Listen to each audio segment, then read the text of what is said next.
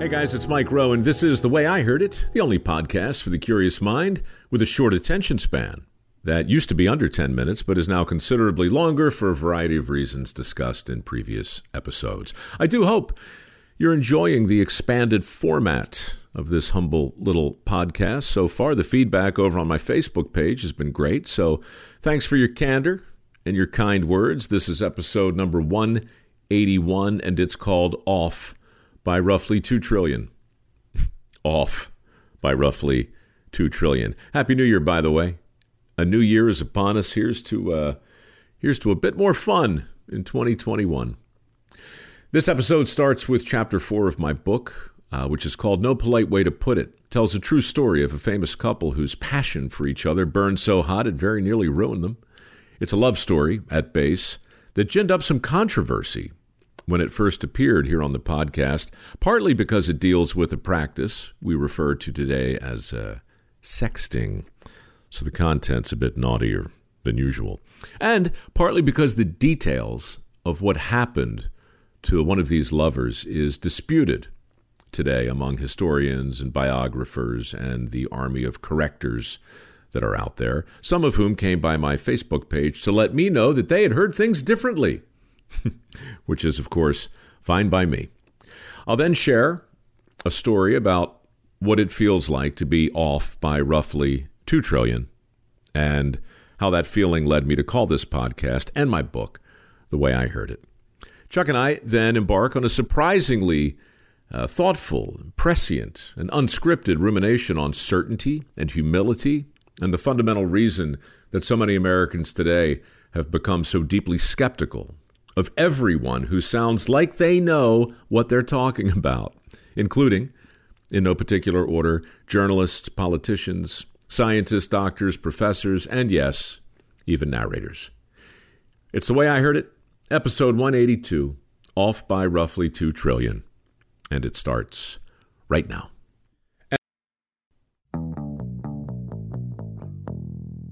Chapter 4, No Polite Way to Put It. George was horny. Sorry to be indelicate, but there's really no polite way to put it. He hadn't seen Elizabeth in weeks, and he missed his wife with the white-hot intensity of 1,000 suns. "Excuse me, sir, but a letter has arrived." George leapt from his chair and ran to the doorway. "Hand it over, my good man, with all due speed." The courier complied. George locked the door behind him. With trembling hands, he opened the envelope. The sight of her handwriting quickened his pulse. The smell of her perfume wafted from the page, leaving him lightheaded and breathless. "Oh, my gallant champion," it began. "How I miss you. If only we could be together for just a few hours. If only I could sit tomboy for a quick ride with you behind me." George swallowed hard, gripping the page with his free hand. By God, his wife really could turn a phrase.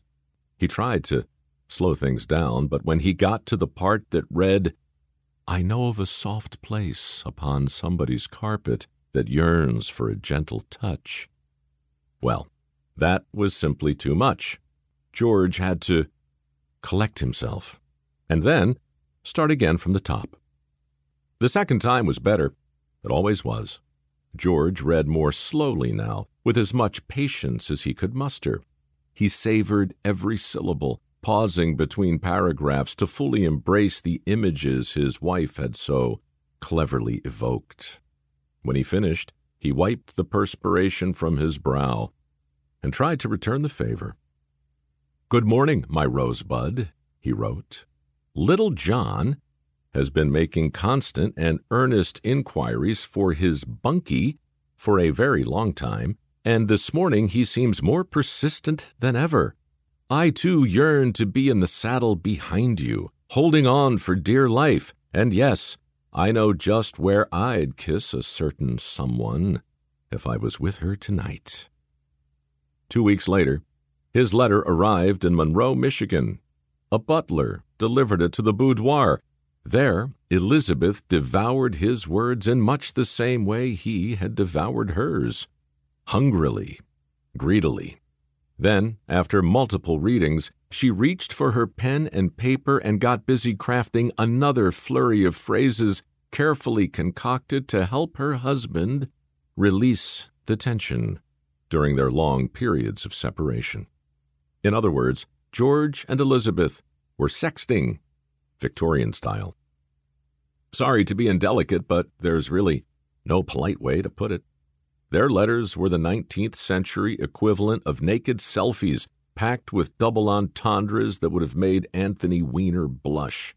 There were references to long extended gallops and riding under the crupper.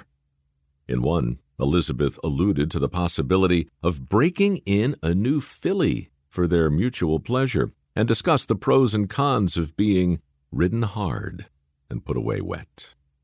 True, George was a famous equestrian, but no one would have mistaken the topic in question. And of course, no one did, because George wasn't just a horny husband, he was a careless husband. At a time when a man's reputation and a woman's virtue were still fragile, important things, George failed to protect both. One day, Elizabeth's letters were stolen. They appeared in the pages of the Richmond Gazette. Before long, the entire country was reading all about Little John, the pleasures of riding tomboy, and that soft place upon someone's carpet in need of a gentle touch. One can only imagine how Elizabeth must have felt seeing her words in print. Yet she survived the scandal. Over time, people forgot all about it. Likewise, they lost sight of her husband's other shortcomings. They forgot about his impetuous nature. They forgot about his need to always be the center of attention. They forgot about those things because, once again, Elizabeth put pen to paper, extolling the virtues of her husband in a series of wildly popular books about his life on the frontier and his exploits on the battlefield. By the time she died, at the advanced age of 90, she had single-handedly transformed George's reputation, not from that of a careless husband who'd famously embarrassed his wife, but from that of a famous commander who had carelessly killed his own men. In the movie, George dies with his boots on, fighting heroically right up to the bitter end. In real life, no one knows. His body was found 3 days after the smoke cleared, naked, blackened, bloated, and covered with flies. Some said a finger had been cut off and taken as a souvenir. Others said his eardrums had been pierced with a sewing needle, punishment for his failure to listen. Some said that he appeared to be smiling, as the dead often do, while one claimed an arrow had been, forced into his rectum, pushed through his intestines and into his Little John, leaving his corpse in a state of perpetual readiness, even as it putrefied under the blue Montana sky. Sorry to be indelicate, but there's really no polite way to put it. Some of George's men were skinned alive. Others were dismembered and rearranged on the ground. President Ulysses S. Grant called the entire debacle an abominable, totally unnecessary slaughter caused by the stupidity and rashness of a vain, cork-headed fool. But, despite all that, the soldier who marched his men into the valley of death is remembered today as an enduring hero of the American West, thanks to a devoted wife who never stopped grieving, never stopped writing, and never stopped believing her horny husband was some kind of hero, in spite of his unforgivable arrogance on the banks of a river called the Little Bighorn. Not exactly a happy ending for the impatient boy general, but a far better legacy than he deserved, thanks to the blushing bride he left behind, a best-selling author named Elizabeth Custer. I thought about Custer not long ago at a watering hole called Grumpy's after narrating another few episodes of How the Universe Works for my friends at the Science Channel. I've learned many interesting things narrating that series, starting with the undeniable fact that I am going to die in the grip of a cold, indifferent cosmos. The only uncertainty seems to revolve around the exact method of my inevitable demise. What will it be? A supermassive black hole? The collision of two neutron stars? A supernova? A comet? An asteroid? Gamma rays? Is it any wonder that after a long day of this stuff, I typically end up at Grumpy's? On that particular day, I had introduced my audience to the existence of strangelets, killer particles that zombify matter, whatever that means. I wasn't blasé about it when I read it. As a narrator of some experience, I infused the copy with an appropriate level of certainty, as I reminded my terrified viewers that no one is going to get out of this thing alive. Then again, was I right to sound so certain? From time to time, more times than you might imagine, the Science Channel calls me back to the booth to re-record something I've read in an earlier episode, not because I've screwed up, which never happens, but because new information has been discovered that contradicts claims made in previous scripts. Once, I was asked to re-record a passage that made reference to the total number of galaxies in the cosmos. I had originally announced, in a crisp, well-modulated baritone, that there were approximately 100 billion galaxies in the known universe. I remember thinking, damn, that's a lot of galaxies. And again, being a narrator of some experience, I infused the copy with what I felt to be an appropriate level of certainty and gravitas. Well, a week later, I was called back to the booth. Turns out, a new method of measuring the cosmos had led astronomers to revise the number of galaxies in the known universe from 100 billion to 2 trillion. In a single week, we'd found another 2,000 billion galaxies. But as I reread the new copy, I was struck by the undeniable fact that I sound no less certain when I'm right than I do when I'm wrong. I don't want to overstate things, but the facts are clear. Millions or billions, for all I know, trillions of people tune in every week to hear me explain the workings of our universe. It's hard to say how many exactly in these uncertain times. But there are no soldiers among my undoubtedly vast audience waiting to follow me into battle. Custer had 600 men behind him, the whole 7th Regiment, hanging on his every word. I can't help but wonder, how certain did Custer sound under a big blue Montana sky when he led his men into that valley of death? Alas, there was no recording booth for Custer to be called back to. There were no do-overs for him and his men, just the knife, the arrow, and the tomahawk. Of that, at least, I am certain.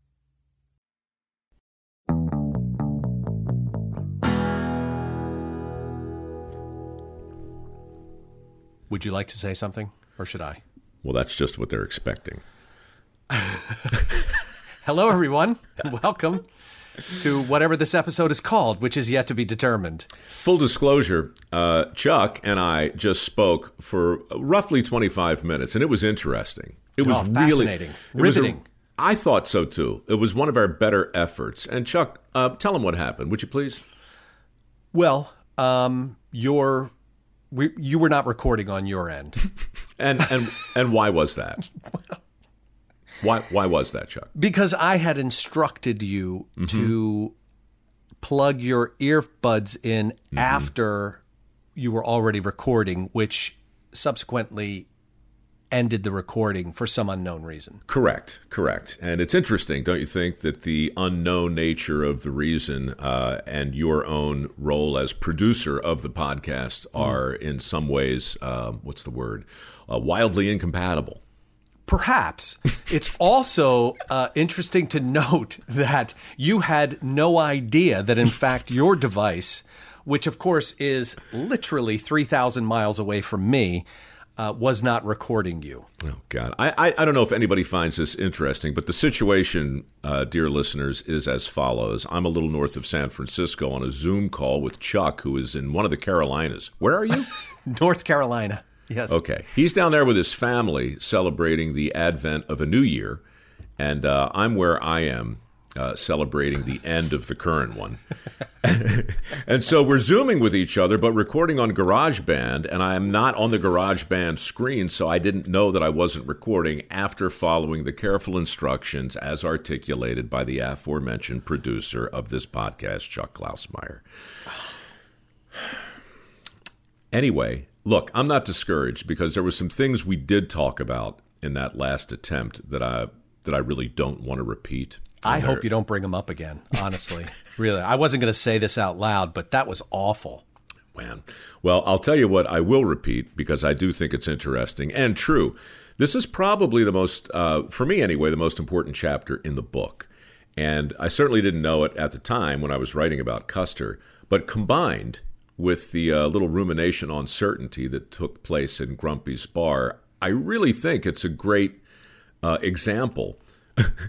Another example, really, of why this book is not called The Way It Was.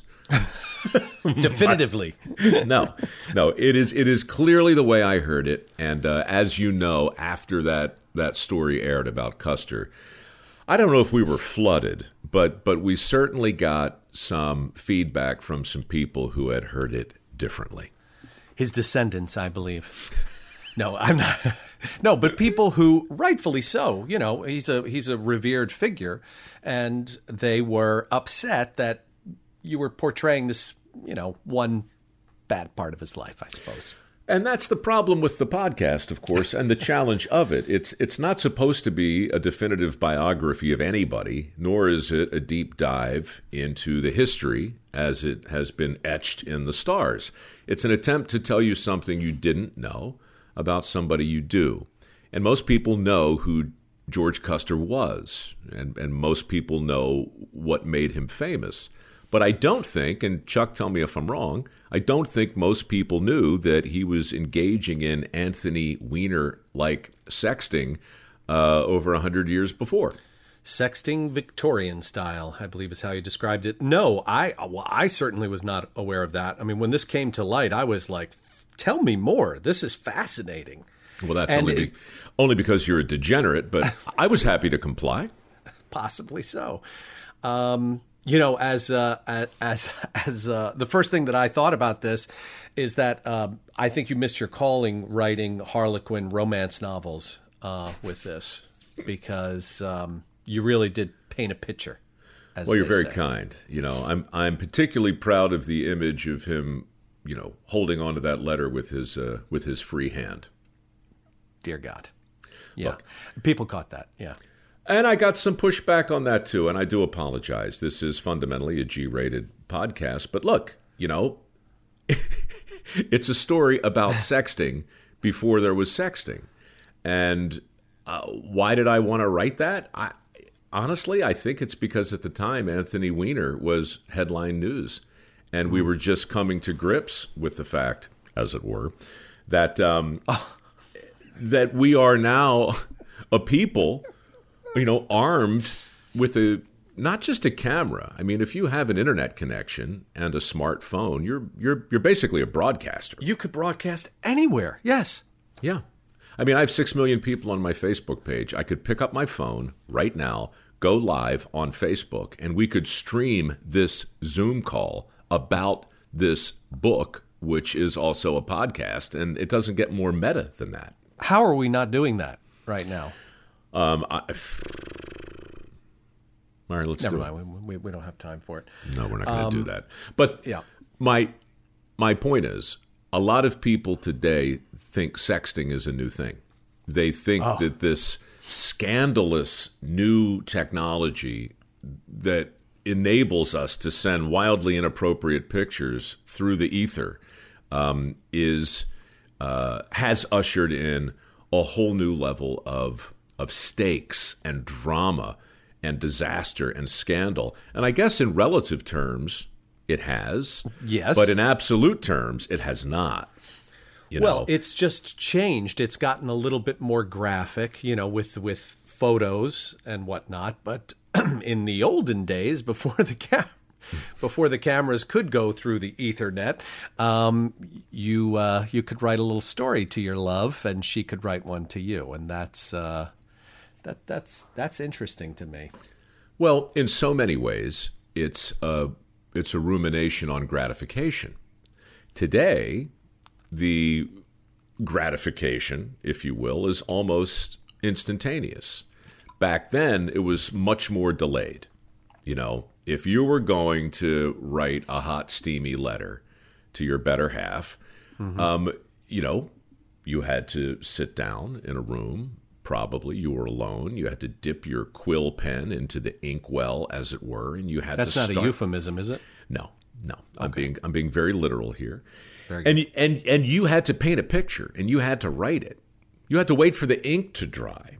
Then you had to fold your parchment and lick the envelope, and off it went, probably on a pony.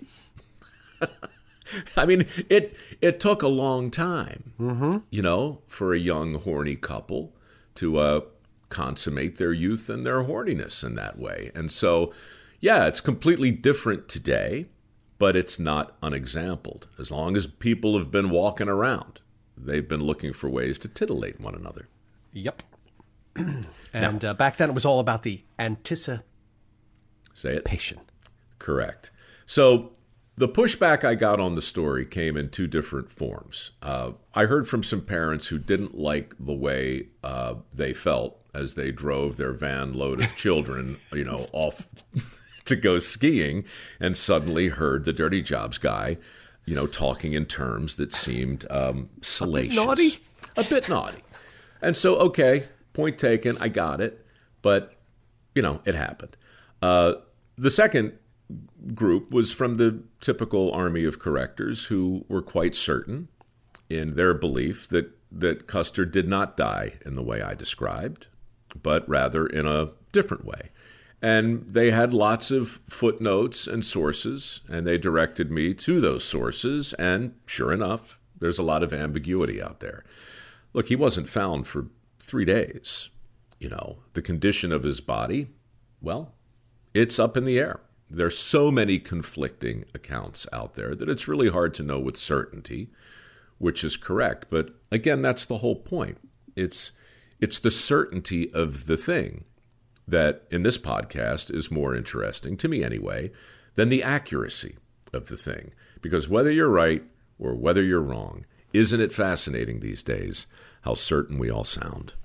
And as my friend Mike Rowe once said in this very episode, I sound no less certain when I'm right than when I'm wrong. Even when I'm wrong by 2 trillion.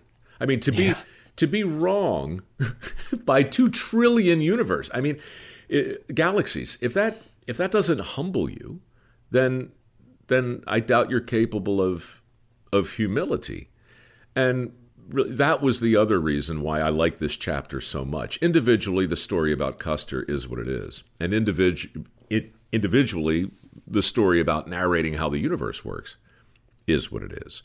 But when you put them together, I think you do get an opportunity to reflect on the difference between being right and being certain. And that, to me, more so than Anthony Weiner sexting in the headlines, that, to me, is the topic that's really worth talking about today, right now. The advent of fake news and the certainty that allows it to proliferate in the way that it has. Are you just checking to make sure that you're still recording right now? I was. Because honestly, I was pretty proud of that last turn of phrase, and I thought, man, it would really be disappointing if that had gone. It sure would. But are you with me? I mean, it's not, fake news is not a thing that simply infected the news institutions or our journalists. Fake news is a relatively new term. I don't know exactly who coined it. I think it might have been Trump, but I'm not sure. But it seems now to apply not only to journalism, but obviously to politics, but also to science and medicine and our universities and Hollywood and, of course, our own history. You know, what's real and what's fake? Well, that depends on what statue you're talking about and who you're asking. And so every single thing today seems to require a new level of skepticism, and you can't blame a reasonable citizen for looking at anything they hear and second-guessing it. I don't think. Isn't it also that less than quote-unquote fake news, but more the idea that everyone is biased, therefore reporting has gotten just journalism is sort of shat the bed, as it were. I think so, yeah. To me, it's like there are too many adjectives in journalism anymore. Right? Right. You want to get just the facts. You want to just hear what happened. The president said this. You know, the governor did that. And instead of saying the way in which he said it, the way in which he did it. Well, we need places to go for context and color Correct. and insight. But if that's all you have, then you really don't. It's like going behind the scenes without there being a scene. You know, you have to have just the facts before you can color them. So the facts with regard to the universe are there are currently 2 trillion known galaxies. The fact with regard to Custer is that 600 men died on the banks of the Little Bighorn River as the result of a man who said, "Follow me," and the men did, right? And so, you know, you start with what you think you know, and then you can add some context and, you know, this, that, and the other. But look, it's the presence of certainty is the thing that's most interesting to me, because even as the facts become sketchier and sketchier, the level of certainty with which they're delivered becomes increasingly vociferous. So in some ways, the presence of certainty is sort of the equal and opposite thing to the absence of humility. And I'm not sure which one is more important, but I don't think you can have a presence of humility and a presence of certainty. Somehow or another, things have become deliciously arrogant, and you hear it. You know, you hear it in the way people talk. You hear it in newscasters. You hear it in narrators like me. You know, again, it's why the podcast and the book wasn't called the way it was. It's called the way I heard it, because a lot of certain people are out there digging in on a lot of different topics. Look, Anthony Fauci sounded awfully certain when he told me that masks didn't work. He sounds pretty certain now, too. I'm going to cough for a minute. Excuse me. I always cough when I talk about Dr. Fauci. And you look to the left, so. But am I going too far with that? You know, my critics would say, Mike, you missed the point. Science is always about, you know, moving on and admitting when you're wrong. And I say, well, that's kind of what I'm saying. You have to be humble if you're a scientist, because the greatest minds in physics were just off by 2 trillion. So the greatest minds in medicine might be mistaken, unless, of course, we're talking about noble lies, which is a whole other topic. But I just think that in the end, this chapter is about the dangers of certainty. And it's the best example I have for the epigram that's at the beginning of the book that says, "Be wary of all earnestness." Because that's what earnestness is. It's the presence of certainty, the absence of humility, and that just absolute conviction that you're right and everybody else isn't. I think you're absolutely wrong, Mike. 100%, not even close. Well, the way you say it sounds damn believable. There you go. No. So tell me about the story at Grumpy's, and tell me what Like, do you remember who was there that you had this conversation with? Well, two things. Grumpy's is a little bar here in San Francisco, not far from One Union, where I recorded this story. I've been going there for nearly 20 years. You know, I came up here to host Evening Magazine back in 2001 and walked over to Grumpy's with a guy named James Reed, had a couple of beers one afternoon, and conceived of an idea called Somebody's Got to Do It, which went on to become Dirty Jobs and so forth and so on. So Grumpy's has always been a place where I've gone, usually at the end of spending a few hours recording this, that, or the other. And on this particular day, this would have been probably 2011, maybe 2012, or maybe later. I'm trying to get it right, because how the universe works has been on my mind a lot lately. We just redid the deal, and we're going into season 9 right now. So this was probably like season 6 or 7. So it would have been more like 2016. It was within the last 20 years. Go on. And so there I was in Grumpy's, having just walked over from One Union recording, having just narrated the episode I described. And I ordered an Anchor Steam and started eavesdropping on a conversation with a couple of guys from Berkeley who were 2 or 3 stools down. And they were talking about the universe. And I just couldn't not get involved, because I narrate a program, right? And so the conversation morphed pretty quick into global warming. And so we were having a big conversation about the climate, and more people in the bar got involved, including a professor from Berkeley. I forget her name, but she was there, and she had some really definite opinions, you know.